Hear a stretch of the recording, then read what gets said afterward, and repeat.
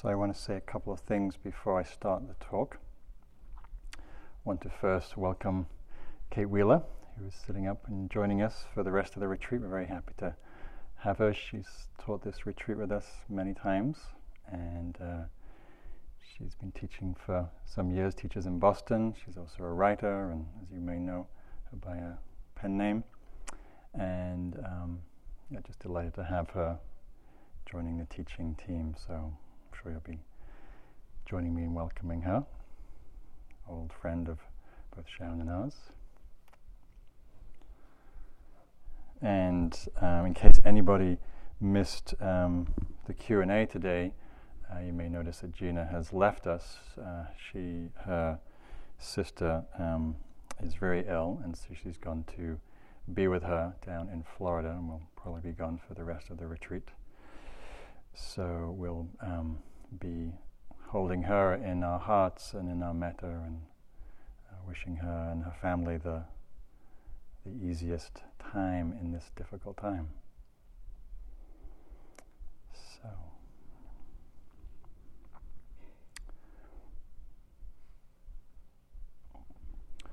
So here we are at the end of day one, 24 hours. We regard it as a complete success that you've all stayed here. You may be surprised that you've stayed here. Day one is notorious for not being the easiest of days. No matter, as I mentioned earlier today, no matter how much positive intention and excitement we had about coming here, and our high expectations get usually very quickly dashed by the reality of what it takes to be here and to be present, what it takes to show up and be mindful, what it takes just to simply be with 2 breaths, or 1 breath, or half a breath. And I know for when I've done retreats, and probably true for many of you today, that the doubting mind often appears very loud on the first day. What am I doing here? Why did I sign up for this? Why didn't I sign up for that vacation in Hawaii? Or the 2 doubts that I remember from previous retreats that I get a little chuckle over. One was a woman said, "I'd rather be at work." Which I thought was a sad state of affairs, but anyhow. Another woman who, when I was teaching out in California, she said, I could be sipping wine at a spa in Napa Valley, and I came to do this. So I want to bow to you for being here and staying, and your courage and determination to be here. As I said, this practice is simple but not easy.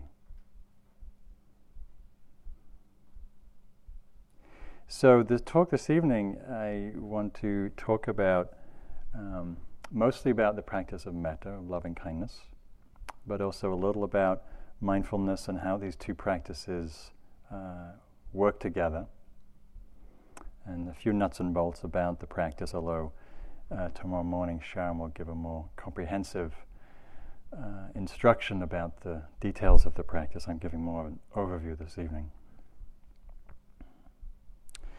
So, as I'm sure many of you are familiar, Buddhist teachings, the Buddhist path is really a very comprehensive view, comprehensive understanding of this journey from suffering and pain and confusion and ignorance that we find ourselves in to one of greater understanding, peace, clarity, freedom, self-knowledge, understanding, and also opening the heart to these beautiful qualities of love and compassion.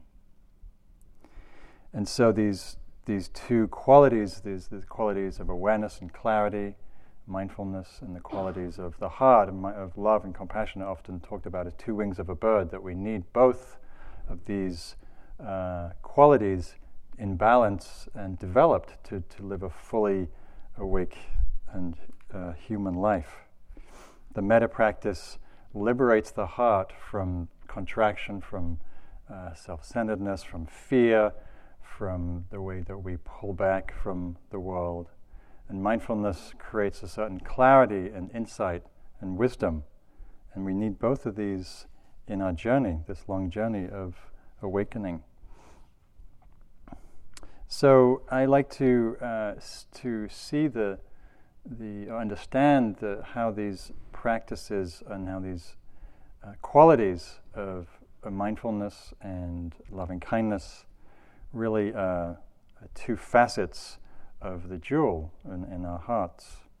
The mindfulness actually, to cultivate loving kindness, to cultivate the practice and quality, we need a certain degree of presence, a certain degree of attention and awareness.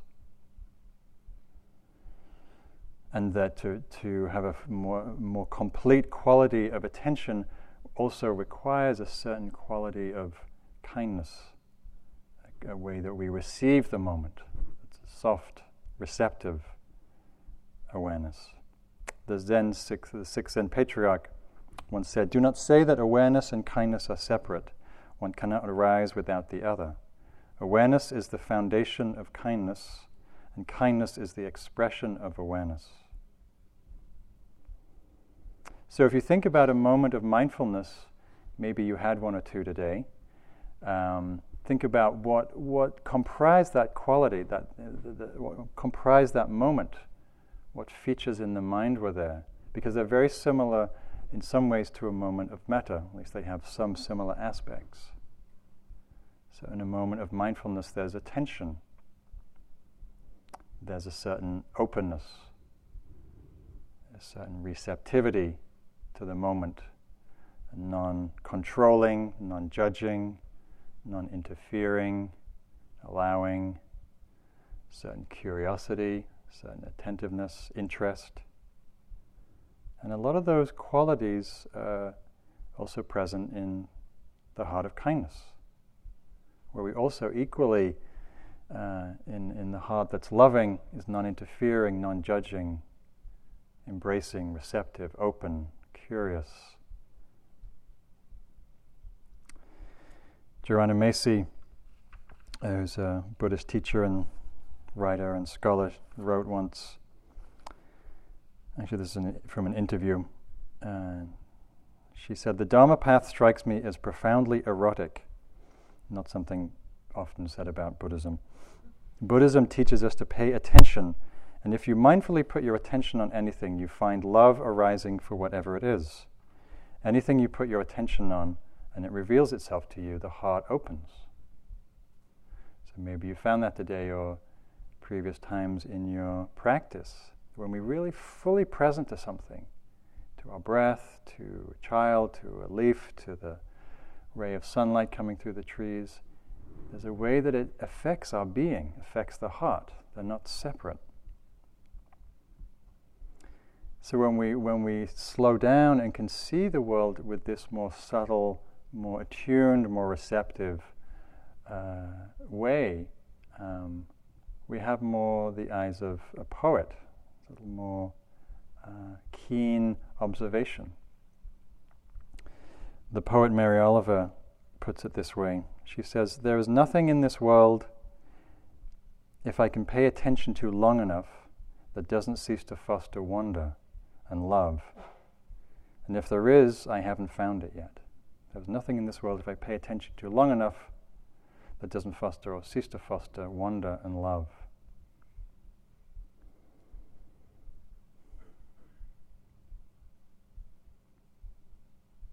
So as we go through the days here, I invite you to pay attention to this quality, to see how even in the most ordinary things our heart can open, become touched by.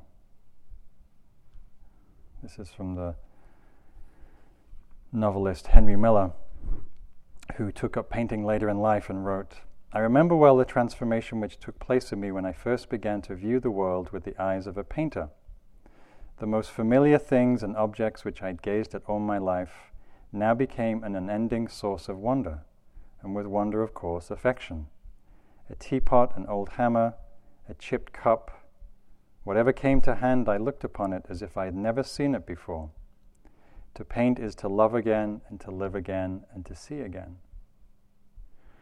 So often in our lives, whether it's because we're busy or jaded or we're just not paying attention that much,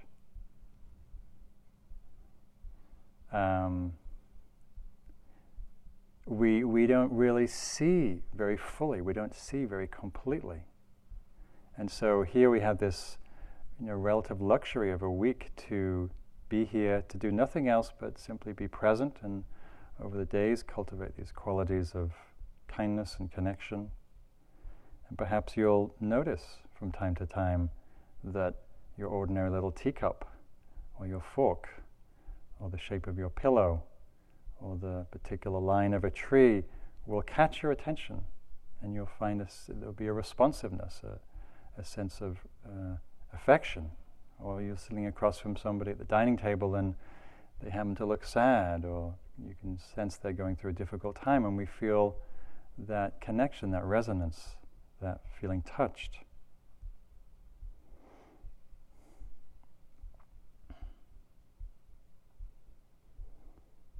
So we look to, in Dharma practice here, we're inviting, we're welcoming, as I mentioned yesterday, the fullness of our experience. And often that also involves being receptive to the more difficult aspects of our experience. We're living in these times where there's a lot of change and a lot of uncertainty, a lot of crisis economically and socially, and I'm sure many of you are coming here with a sense of burden from that, sense of anxiety or dis-ease or concern. And so again, inviting you to hold that as part of your practice here.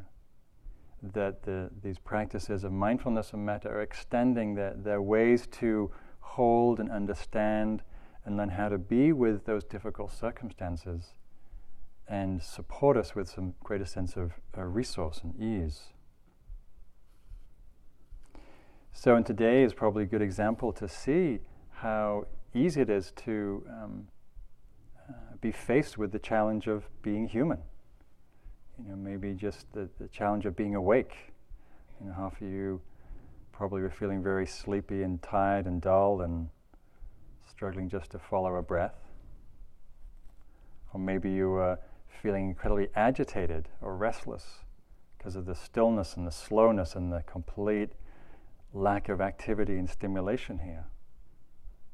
So how do you hold that? How do you be with that? What's your response to that? Do you judge yourself and get down on yourself and get irritated? Do you blame us and think it's, why have we created such a boring schedule? Why isn't there anything juicy in there? Singing and chanting and dancing and, why haven't we done a better job in entertaining you? So how do you hold yourselves? How do you hold your experience when it's difficult here? Or, being here is a metaphor for life, because what happens here is no different than happens anywhere else. It's just a little more of a microcosm, and it's a little more exaggerated because there's nothing else to distract you. So the sound of your neighbor's breath, can drive you up the wall because there's nothing else to focus on. Or someone coughing too loudly can be the source of intense rage. You want to kill somebody because they're walking too loudly in the walking room. How do you hold that? How do you is there a sense of shame or fear or judgment? Do you judge yourselves? Do you feel bad? These are all wonderful ways to opportunities to see. Can I be present to this? Can I hold this with some kindness, with some forgiveness, with some acceptance? These are very simple, very basic things that we might go, that's just 101 stuff. That's I came here for the really juicy, esoteric, blissful stuff. But no, the practice is how do we meet this moment and every moment. And as you'll see, when we can meet these moments with presence, with awareness, with the spirit of kindness, our suffering eases. Our well-being increases. Our sense of equanimity and unshakability grows. Our happiness grows.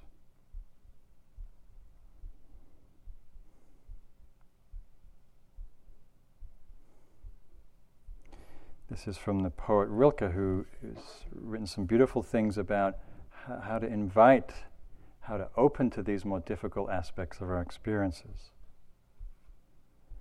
He says, "You have had many and great sadnesses, but please consider whether these great sadnesses have not gone right to the center of yourself, whether much in you has not altered, whether you have not somewhere at some point of your being undergone a change while you were sad." And sad, I think, it can be a metaphor for a lot of different painful emotions. "For our sadnesses are the moments when something new has entered us, something unknown. Our feelings grow mute in the perplexity. Everything in us withdraws. A stillness comes, and the new, which no one knows, stands in the midst of it and is silent." Excuse me. So, the way I understand that is we have to really allow these things in. We're so quick to reject and push away and avoid and distract. And yet these things can transform us if we allow them.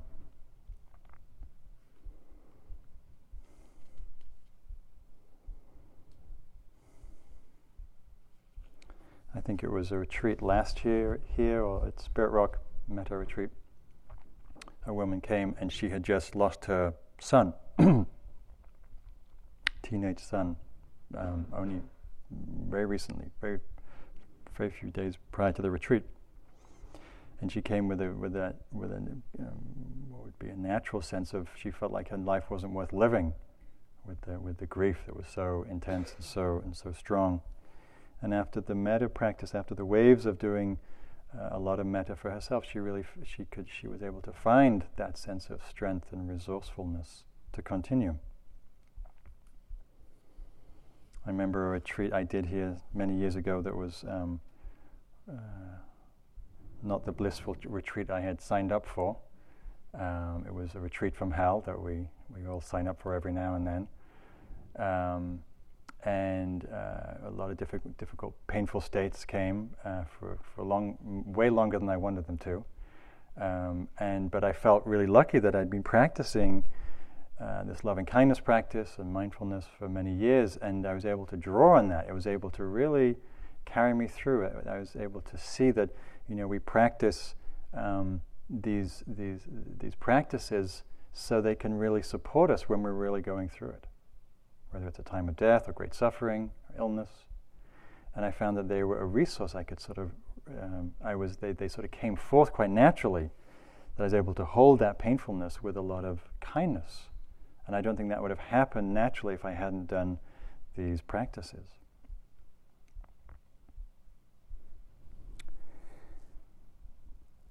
So I want to say a little about metta. Metta is a Pali word. Pali is the language that the teachings of the Buddha were written down in a few hundred years after he died.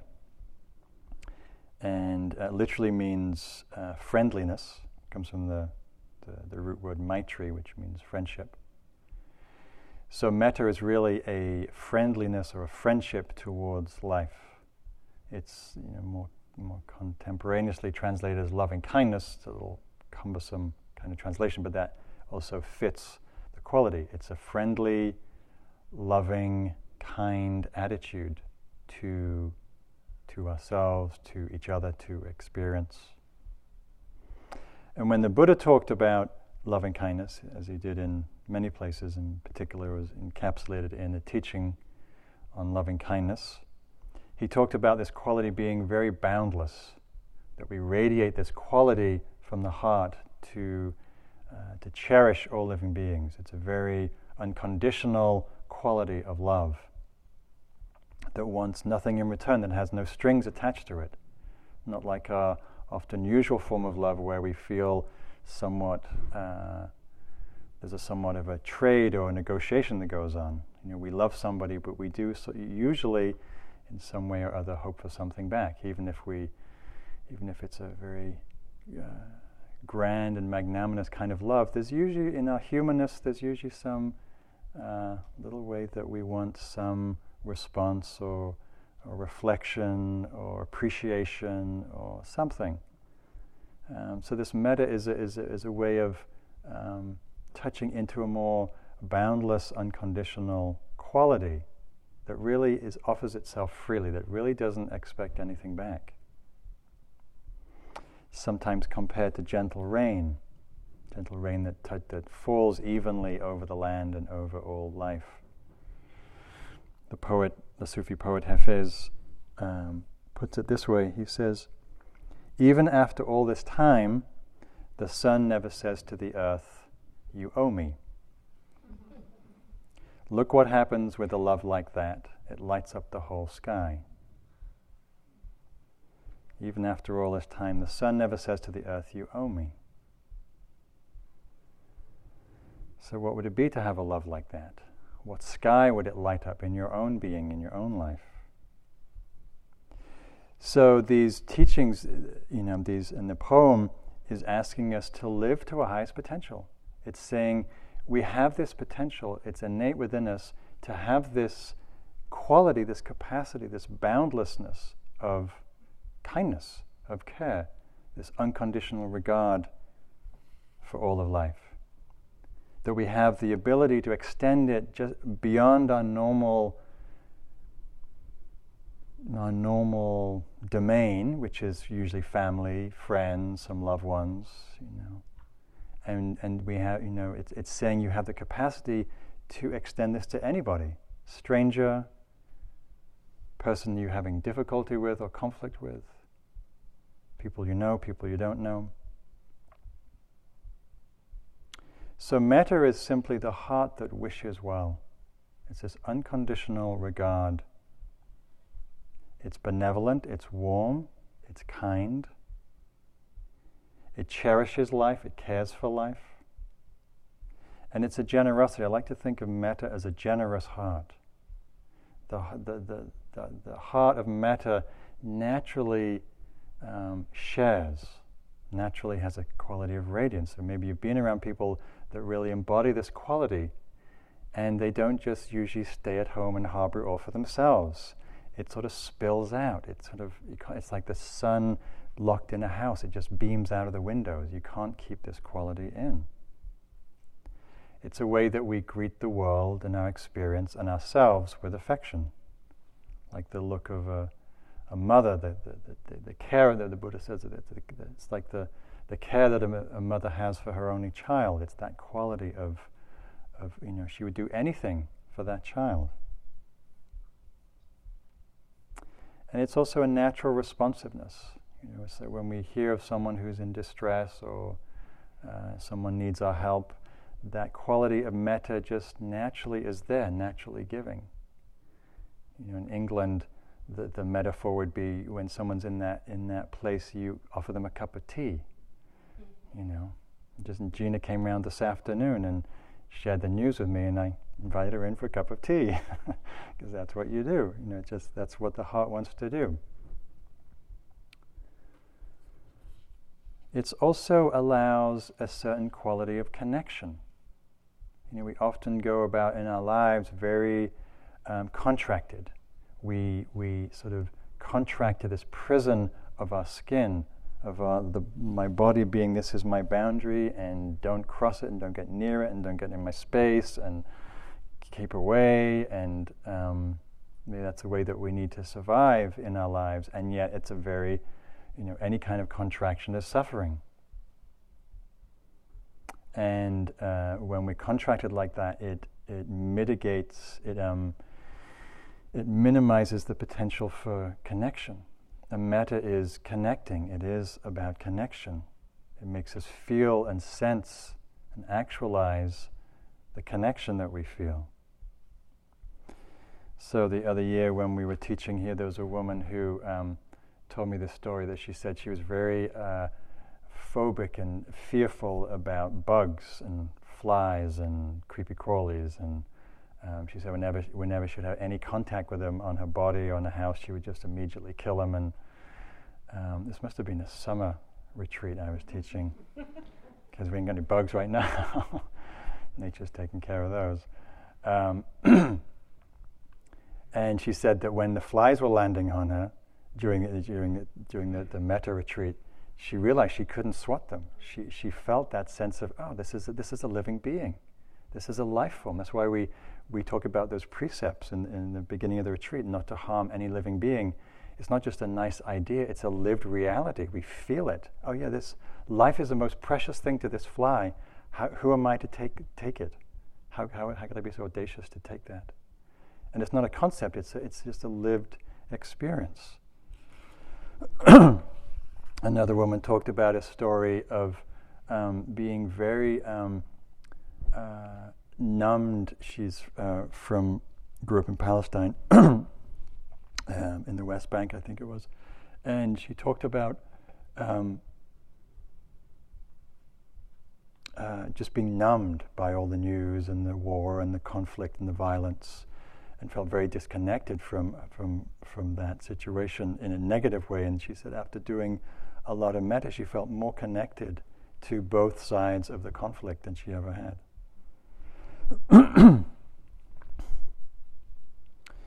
So this is a poem from Naomi Shihab Nye called Red Brocade, which speaks to this quality of connection. Excuse me. The Arabs used to say, when a stranger appears at your door, feed him for 3 days before asking who he is and where he's come from and where he's headed. That way he'll have enough strength to answer. Or by then you'll be such good friends that you don't care. Let's go back to that. Rice, pine nuts. Here, take the red brocade pillow. My child will serve water to your horse. No, I was not busy when you came. I was not preparing to be busy. That's the armor everyone puts on to pretend they had a purpose in the world. I refuse to be claimed. Your plate is waiting. We will snip fresh mint into your tea. So I love that poem for that sense of the heart that wants to extend itself without any questions, without any of the usual reservations. It's not blind, it's not stupid. Metta is also imbued with all kinds of qualities, equanimity, clarity.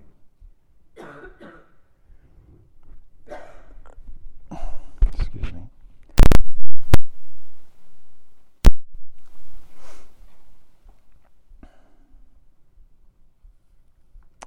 So there's the more unconditional, spacious, boundless quality of loving kindness, metta. But it's also very ordinary, it's very simple. It's nothing so esoteric, it's nothing that's not within the realm of your everyday experience. It's a basic kindness, friendliness, goodwill, care that we have all the time, not all the time, but frequently. It's the goodwill that that wishes others to be safe. It's the simple kindnesses that we hold the door open when somebody's going through it, or we call a friend when they're sick, or when a child's in distress. It's the natural instinct to just take care, to soothe, to be kind. So it's the spirit that really it's the lubrication that keeps society functioning. Without a basic level of goodwill and kindness, we would be at each other's throats. Driving would be an absolute nightmare, and society wouldn't function that well. And I heard stories at the inauguration recently. 2 million people crammed into Washington, and not one police incident, not one incident of any aggravation. There was just incredible spirit of goodwill and kindness. So here's another poem that I want to read. This is from Billy Collins, and it speaks to the simplicity, the ordinariness of this quality of love. It's called Aimless Love. This morning as I walked along the lake shore, I fell in love with a wren, and later that day with a mouse. The cat had dropped under the dining room table. In the shadows of an autumn evening, I fell for a seamstress still at her machine in the tailor's window, and later for a bowl of broth, steam rising like smoke from a naval battle. This is the best kind of love, I thought, without recompense, without gifts or unkind words, without suspicion or silent on the telephone.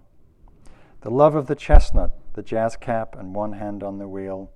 No lust, no slam of the door. The love of the miniature orange tree, the clean white sheet, the hot evening shower, the highway that cuts across Florida. No waiting or huffiness or rancor. Just a twinge every now and then for the wren who had built her nest on a low branch overhanging the water, and for the dead mouse still dressed in its light brown suit. But my heart is always propped up in a field on its tripod, ready for the next arrow. After I carried the mouse by the tail to a pile of leaves in the woods, I found myself standing at the bathroom sink, gazing down affectionately at the soap, so patient and soluble, so at home in its pale green dish. I could feel myself falling again as I felt its turning in my wet hands and caught the scent of lavender and stone. So it's like that. We can fall in love with the soap. So soluble. Such a great line. So it's that simple. But as you can see, it requires a certain amount of attention. Mostly we'd be washing the soap and we wouldn't even notice we're washing our hands because we're thinking about, watching TV or the next thing or dinner or bank balance or lack of one.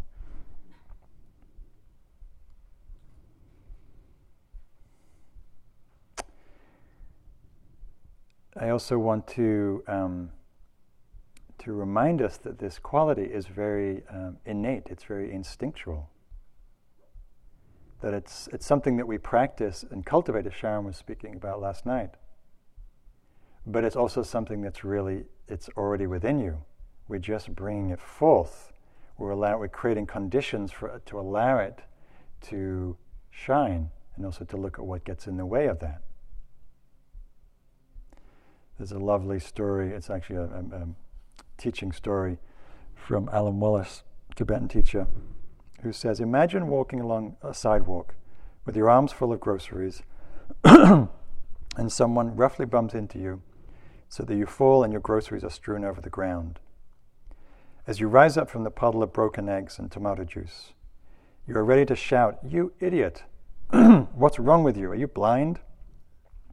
But just before you catch your breath to speak, you see that the person who bumped into you actually is blind. He too is sprawled in the spilled groceries and tomato juice, and your anger vanishes in an instant to be replaced by sympathetic concern. Are you hurt? Can I help you? Our situations like this, when we clearly realize that the source of disharmony and misery in the world is blindness and ignorance, we can open the door of wisdom and compassion and love. So it's important for us to trust in that capacity, to trust in that innateness, that it's within us. You just take a moment to reflect on times that that's happened for you.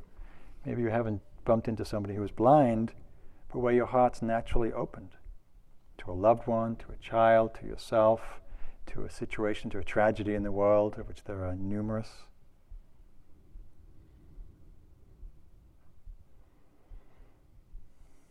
For me, the place that most easily elicits that is in nature. I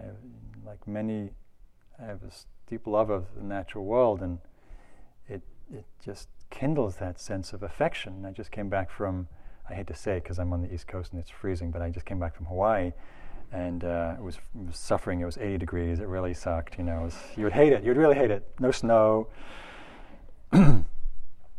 And I would go to this place where there's you can go swim with the dolphins. They just hang out in these few coves near where I was staying, and so I'd go down and swim with them. And watching the little baby spinner dolphins, they're the ones who jump up and spin around a few times and then bounce back down. And the heart just balloons. Dolphins particularly, they're a very powerful mammal. And but many things. I know I've done many retreats here in the winter, and seeing all the little ladybugs, I don't know how they do this, but they all congregate in the little corners of the windows and huddle for warmth for months. In the middle of winter, these beautiful ladybirds, hundreds of them, in the corridor to the annex, and maybe they're still there this year. I don't know. I haven't seen them. But and the heart just can't help but be touched.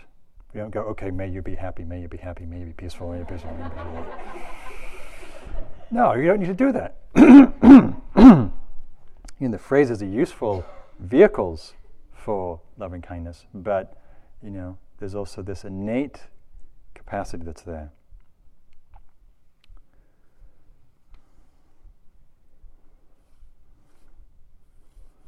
This is from Mary Oliver. It's called In Praise of Craziness of a Certain Kind. On cold evenings, my grandmother, with ownership of half her mind, the other half having flown back to Bohemia, spread newspapers over the porch floor, so, she said, the garden ants could crawl beneath as under a blanket and keep warm. And what shall I wish for myself, but, being so struck by the lightning of years, to be like her with what is left, that loving. Which speaks to another point of, reaping what we sow. We reap what we sow, and that we that which we practice, we become, in a way. And so as we develop this quality of heart through our efforts and through nurturing that which is already within us, we may become like the grandmother that's putting out newspaper. That's naturally, that's becomes what's left, is that tenderness. So another facet of metta is the aspect of metta as an attitude that we have towards ourselves, towards our experience, towards the world. Because whatever attitude we meet the world or each other or ourselves with, that leaves a certain impression, it creates a certain consequence in the world. And I'm sure just that, if we meet and look at the world with a certain lens of anger or hostility or reactivity, that's what we'll see. And it creates itself. So the more that we can cultivate this attitude of kindness, of care, that's what we'll begin to see in the world. We'll begin to see through that lens, not in a distorted way. There was a story of someone here who actually was at Spirit Rock, where I teach out on the West Coast, sister sent it to here. And she told the story of having done several metta retreats, and she talked about the difficulty of going home because she had this neighbor who was very difficult, very hostile, negative, and caused a lot of problems for the whole neighborhood. She knew it wasn't just her. And so this particular retreat, she decided to send him a lot of loving kindness. Not to change him, but just to see if she could shift her fear and contraction around him. And when she went home, she was walking up the street, and she was coming up to his house, and was a little apprehensive about whether he was going to be there. And of course, he was there, standing at the bottom of the yard, waiting to meet her. And so they met, and she was in this very open place, and he did something very unusual. He came up to her and said, I'm just really sorry for being such a difficult, painful source of aggravation in your life and everybody's life. And he broke down and wept. And she was like, wow, this practice really works. I should keep doing this. So you never know. But the point of the story was how much her heart opened to him. She could see him more clearly because she wasn't caught in the prison of her reactivity. Maybe that's what allowed that opening, who knows. So on a more sort of ordinary day-to-day level, and then day-to-day level here, it's about how we meet each moment. How do you meet the moment tomorrow morning when you wake up, you hear the alarm bell or the bell, and you're like, oh no, not another day of this. Am I still at IMS? Or you get to breakfast and it's like, oh, oatmeal, no, I can't do oatmeal, no. Or your knee starts to hurt, or your backache comes back, or that old injury in your neck starts to tingle. How do you meet that moment? How do you greet it? What's the attitude? Is it one of, hostility or contraction or aversion, or is there a space to have a little openness, a little window of, oh, this is painful, this is suffering, can I meet this with a little openness, a little kindness? I don't have to love my knee pain. I mean, if you do, great, but maybe just a little less contraction, a little more softening, a little, oh, yeah. Or when we get worried about money or the economy or a job, or realize, oh, in that moment I am agitated and I'm upset and I'm distressed, and I don't have to judge myself, I don't have to beat myself up. It's like, oh, I'm suffering in that moment, I'm distressed. Can I hold myself in that moment with some kindness? Oh yeah, it kind of sucks to be in this situation where I'm uncertain about my job and my financial situation and my family's situation and whether I can keep the house. And yeah, this is a suffering state. Can I be kind with that?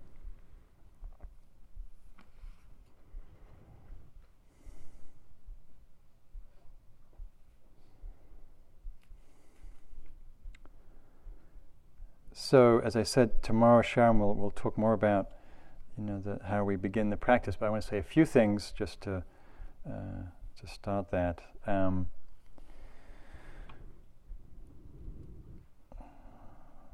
So, with the loving kindness practice, we traditionally it's taught we start with ourselves. We start in the way we do the practice in whatever way is easiest to support the unfolding of loving kindness. So we start with ourselves. And the Buddha said something very beautiful about starting there. He said, I searched the world high and low, and I found no one more deserving of loving kindness than myself. That we are as worthy as anybody else in this world to receive and to give ourselves this wish, this unconditional wish for our own welfare, our own happiness, our own well-being. For some of us, this is not the most easy place to start, whether it's because of our conditioning, religious conditioning, or otherwise.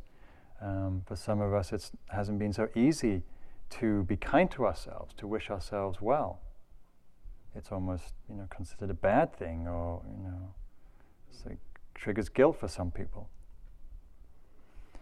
Oscar Wilde said, "To love oneself is the beginning of a lifelong love affair." So probably the most reliable love affair you'll ever have. One of my teachers in India, Punjaji, used to say, marry the one that will never leave you. Fall in love with the one that will never leave you. Nisargadatta Maharaj, Indian teacher, said this, when you know beyond all doubt that the same life flows through all that is, and you are that life, you will love all naturally and spontaneously. And when you realize the depth and fullness of your love of yourself, you know that every living being and the entire universe are included in your affection. So we start here, we start at home,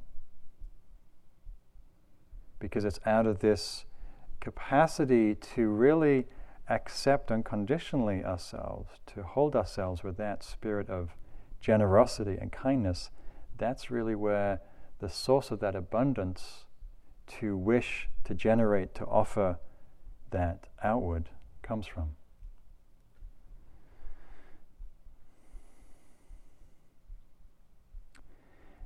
And as I said, for some of us that's not so easy, and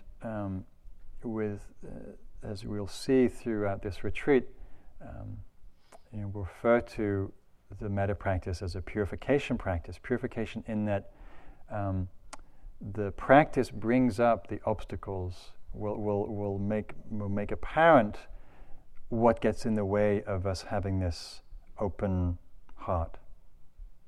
Because when we specifically practice wishing well for ourselves and others, we will at some point come up against resistance, come up against the blocks, the numbness, the difficulties, the contractions, the reasons why we've held ourselves small, why we've held our heart tight, whether it's the pain that we've had, the wounding, the fears, the views, the concepts about love, all different things that they'll become apparent, and that's part of the practice. to see what gets in the way so we can understand it. When we understand it, we can free it, so it allows the heart to be more unshackled.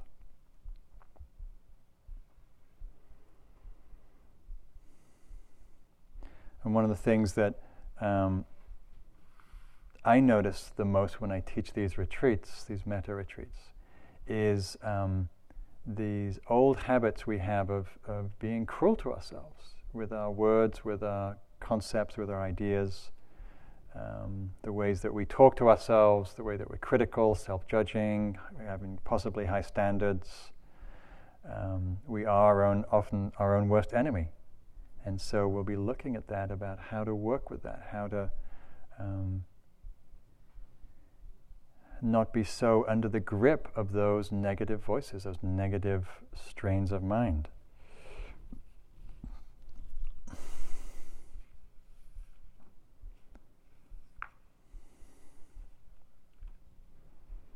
There's a comic strip that I like to read just to make light of this pattern that we have. It's called The Checklist of Feeling Pathetic.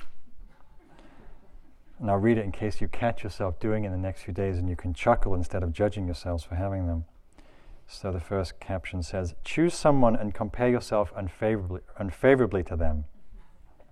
Examine your face closely in the mirror and notice all the flaws. Relive embarrassing, awful moments that occurred years ago. You'll be doing that quite a lot. It's part of the deal. Make a mental note of all the people you regularly disappoint. Disregard all compliments, especially from people who supposedly love you. And there's a caption that there's a little comic where the comment is, "You look great." And she says, "Don't patronize me." And lastly, resign yourself to believing that from now on this is how you will always feel. So we have these. We have lots of things that we show up with. That's what we start from. That's what we work with. We start with where we are. I know when I started this practice many years ago, 20 years ago or something, I had a lot of self-judgment, and I was very critical and very, very harsh on myself, like many people I know. And the metta was like the most befuddling thing I had encountered. It was like, why would I want to say these nice things to myself? And my heart was very frozen. It was like an iceberg. It was very shut down to myself. And so I did this practice quite religiously for a long time. And over time, the heart thawed, and it became easier to have some positive regard for myself. And I saw how powerful this practice can be, how transformational it can be. And those years of feeling hard and critical on myself, they seem very distant now. They seem very like from another lifetime because of this practice. And it can seem very mundane. The practice of saying these phrases: "May I be well, may I be happy, may I be safe, may I be peaceful, may I be free from suffering," whatever the phrases that we use are, they can seem very ho-hum. But over time, because of the power of intention, because of the sowing these seeds, these very positive seeds in the mind, they take root over time and can transform very deep negative states of mind. So I think I'll wrap it up there.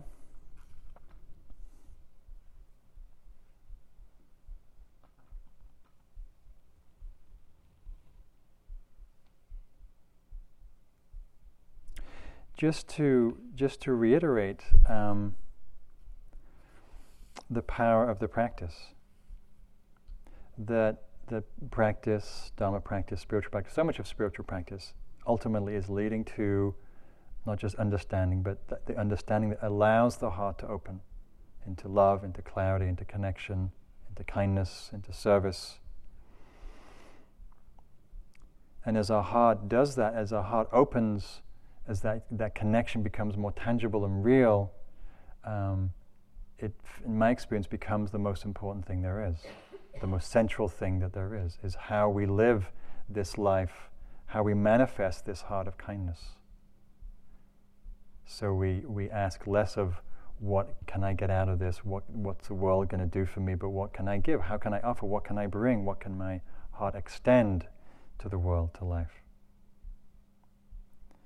So when the Dalai Lama talks about his religion being kindness, that's an expression of that. My religion is kindness, he says. Or as Hafiz says, we are people who need to love, because love is the soul's life. Love is simply creation's greatest joy. So let's sit together for a minute.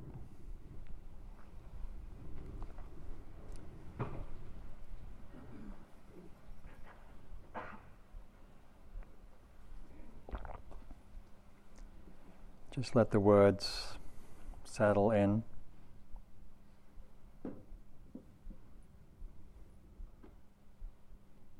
Sense your heart.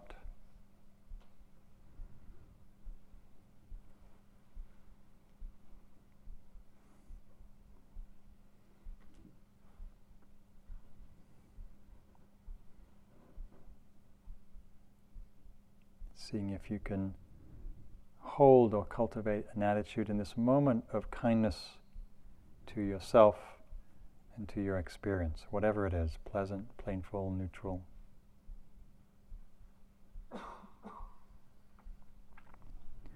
I'll leave you with the words of Rumi, who says, every tree, every growing thing, as it grows, says this truth.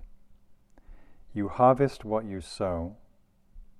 With life as short as a half-taken breath, don't plant anything but love.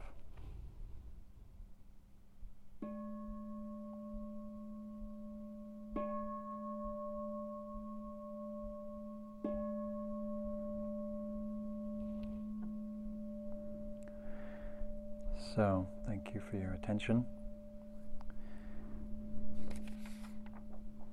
So we'll have a period of walking, and we'll have a sit at 9 o'clock. Thanks.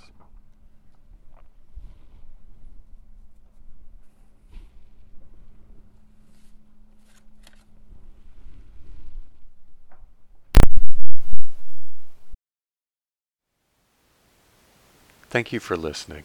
To learn how you can support the teachers and Dharma Seed, please visit dharmaseed.org/donate.